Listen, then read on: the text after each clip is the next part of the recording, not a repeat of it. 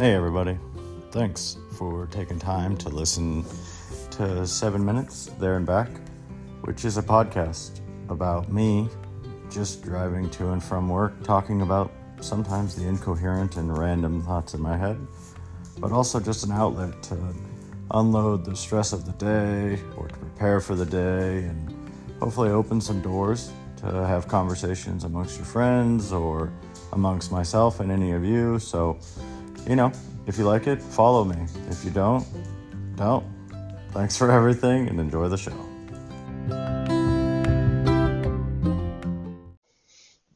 Good morning, all.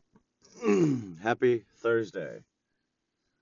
Before we get going, let me get out the driveway and get the garage door closed. Get into the verse of the day. All right, verse of the day today is from Jeremiah 29:11. It says, "For I know the plans I have for you, says the Lord. They are plans for good and not for disaster, to give you a future and a hope." Another really strong verse, guys. It's almost like the whole book. All 66 little books inside there have good, strong verses. Now, this verse from Jeremiah is, as I read through it and kind of think through it, uh, is pretty powerful. To know that the Lord has a plan for you, and it's a plan of good, not a plan of evil, and to know that ultimately the Lord's calling on every one of our lives is to give us a future and to give us hope. There are seasons and moments and times in our lives where we all feel like maybe there is no future, maybe there is no hope, maybe this is just the best we can get. And Scripture tells us, especially Jeremiah 29, as we just read, tells us that's not the case, because it says, "For I know the plans I have for you. They are plans for good and not for disaster, to give you a future and a hope." And that should be encouraging enough, right? Those plans exist for each and every one of us and each and every one of our children and our spouses. So continue to strive for that plan, the plan the Lord has for you, because it's one of good. So, good verse of the day. That's back-to-back good days. I love that. Secondly, I want to talk a little bit today about an opportunity my wife and I had to meet with one of the leaders of our church last night and just talk through. I told you guys we started a Bible study group with our little group of friends that we do life with. And for those of you who listen, hi. And what we talked about last night was he asked us, what it's been like to be a part of the church. We've been there about a little over a year now, and be a part of the church, what it was previously like to be at our previous church. And then we got into some deeper theological questions, but really they were more philosophical from a theological standpoint. He asked, questions like, what does discipleship mean to you? What does being on mission mean to you? And ultimately, the answer came down to the fact that my wife and I and our group of people, and we've talked about this as a group. It's not just her and I deciding this for the group, but my wife and I feel that at this point in time, with our group of friends,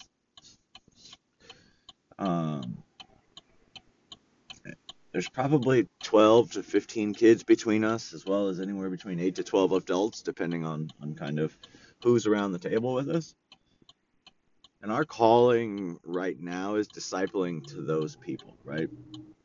And growing those people and allowing our kids to grow up in God-centered homes and crave the Lord and seek the Lord, and then take that out into the world with them so that when needed, they're equipped and ready.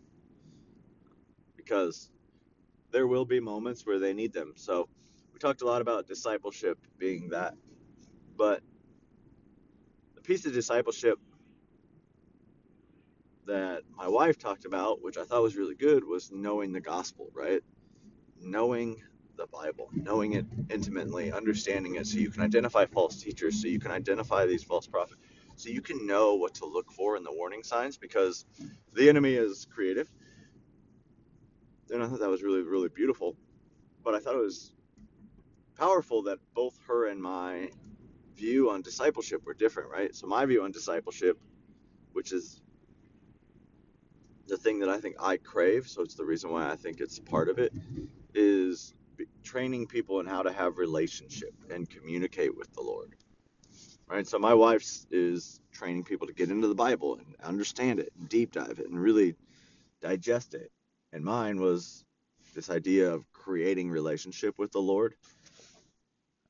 And so ultimately that's where our family landed on what discipleship is knowing the gospel, but also knowing that it's a real and live and living, breathing word and a living, breathing God who we're seeking relationship with. So I thought that was a really good conversation that we were able to have. Um, Also, last night I put in a little bit of work, a little late night work. Probably was working from like 9:30 to 10, just trying to generate a win for a teammate of mine. I feel like at times people get in seasons where they just can't get the win, and once they do, kind of the levee breaks, right? You get one win and second one falls, third one falls, fourth one falls, fifth one falls, but getting that first one is sometimes hard. So um, my wife and I were talking a little bit last night about, she asked like, why are you putting in the extra work right now? And so I told her, and ultimately she understood completely and started to feel like her and I talked a little bit about where are we going to get that first win in our 2024, in our marriage, in our year. And that first win's going to come for us this weekend. Friday and Saturday night after we put the kids to bed, we are doing our annual goals summit. So we will do goals for 2024. We'll sit down, we'll write them all out, we will put in place our plans and check-ins and all of that. So our first win of 2024 will be sitting down, clearing the calendar for 2 days, and dedicating anywhere between 8 and 10 hours of time, just her and I together in silence, no distractions, TVs, nothing like that, and just write out what it is we want to achieve in the coming year. So we'll talk a little more in the afternoon because I'm curious to know what others are doing for 2024, what the big goals are, what your guys' stretch goals, what you're striving for that you hope to achieve, but maybe you don't. And, that's okay too sometimes, right? To put a goal out there that's going to require all the stars to fall into place, but you think you could do it. It's a good job, but then you got to have some attainable goals, right? So we'll talk a little bit in the afternoon about what the difference between goals and commitments are, and then how to maybe set some goals. So thanks, guys. See you on the other side.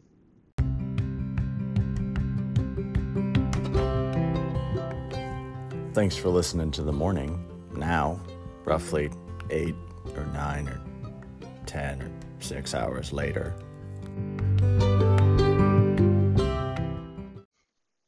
Howdy, y'all. Headed home. It is Bible study night with that family that we spend time with, that group that we spend time with, so that'll be exciting. This morning I told you that we'd spend the afternoon talking about what I feel the difference between goals and commitments are. And as my wife and I step into our, goals and commitments event for the weekend, it's a thing we take pretty seriously. We put on our schedule. It's a pretty big block of time that we carve out. So, um, very high level overview between goals and commitment. And we've talked about this a little bit in the past. So apologize if some of this is regurgitated, but I think it's important, especially in this season. So uh, goals are things that we want to attain. They're things that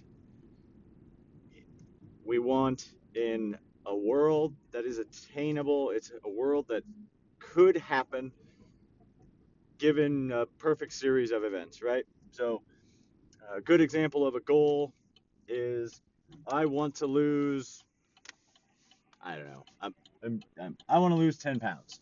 That's a goal. Now, that goal is attainable. It could be difficult. I mean, there could be things that you have to do, but your goals should be built out of the commitments you make. So, say your goal is lose 10 pounds. What's a good commitment for that? A commitment is something you can control in its entirety. So a commitment is, I commit to not eating fast food more than once a week. I commit to working out 4 days a week. So commitments are things that you can do with little to no change in your current situation. Another good example that I know people bring up all the time, it's a big one for us too, is reducing debt. Okay, what is your goal? I want to reduce my debt by $2,000. Okay, how are you going to do that? Well, in order to reduce my debt, I'm going to commit to doing these three things, which will make me or save me $2,000 that I can then spend on paying my debt off. Where I think people fall short is they put a goal out there. And they're like, here's my goal. I did it. I set a goal. And they, one, don't check in, and two, they don't build a roadmap to get there that makes any sense or a whole lot of sense or is very feasible or is honestly too hard. So I personally don't um, tell people to take the cold turkey approach to anything or the immediate boiling hot water approach, which is the other way, right? So if you've never been to a gym a day in your life, I don't recommend going to the gym 7 days a week right out the gate. There are people who would tell me I'm way out of my mind wrong. I just don't think it's very good for you. I think your body would do a whole number of things to include being hurt and probably get injured. And then you'd get sick, so you like hurt from the soreness, and then you have an injury because you're trying to lift and compensate through soreness that you don't really understand because you've never been to the gym before. So in those types of events, I don't ever really encourage cold turkey or boiling water. And that goes the same for everything, right? Unless, I guess I'll add the caveat, unless whatever it is you're trying to stop doing is potentially an immediately deadly event. If you're experimenting with recreational drugs and they could kill you, I would recommend the cold turkey approach to that immediately. If you're eating a fast food burger 4 days a week, I would recommend, instead of going to 0, go to 2, and then go to 1, and then go to 0. Because as people, we're still going to crave things that we want. We're still going to crave our desires. So instead of going immediately to the other end of the spectrum, taper it off. Convince your body and yourself and your mind that what you're going through isn't that bad. So that's kind of my thought, right? So goals are big, commitments are steps in order to get there. And then inside of every goal you have, there should be a reward for yourself. So you should find a way to make every goal feel like you're pursuing something that is tangible to you. If you're a person who likes to buy shoes, if you're a shoe guy or a shoe girl or whatever, maybe you say, okay, every time we pay off $1,000 worth of debt, I get a new pair. I can buy a new pair of shoes. Or every time we pay off $2,000 worth of debt, whatever the number is. So say you have, your goal is $2,000 in a year. Maybe you do it at the 1,000 way point. So you're like, okay, that's my halfway point. That was really rewarding. That got me to where I needed to be, because it allows you to make some lifestyle changes, saving the money, spending it on debt, moving it around. But also, there's an immediate gratification reward in that being new shoes at the halfway point or at these markers that you put in place. So I always tell people, when you're building goals, find ways to put a goal out there that means something to you. Don't put a goal out that won't matter to you in 90 days or 60 days or something that you're not sure you care about. Don't put goals out that you're not even sure you want to pursue, because that's just setting yourself up to say, well, that goal doesn't matter, and neither do. Whoa, sorry about that. I got a phone call from somebody who I admire, so I was answering that and talking through something with them. But just remember, when you're building out your goals and your commitments and understandings for 2024, that you do it in a way that makes it rewarding, makes it fun, and makes it a challenge for you. Don't build goals that are easy. Don't build goals that are unattainable, and ensure that all of your goals have a commitment or an actual action step associated with it. If your goal is for something to change without you doing anything, that's not going to happen. So make the time, make the change, see the effect. Thanks, guys. We'll see you tomorrow.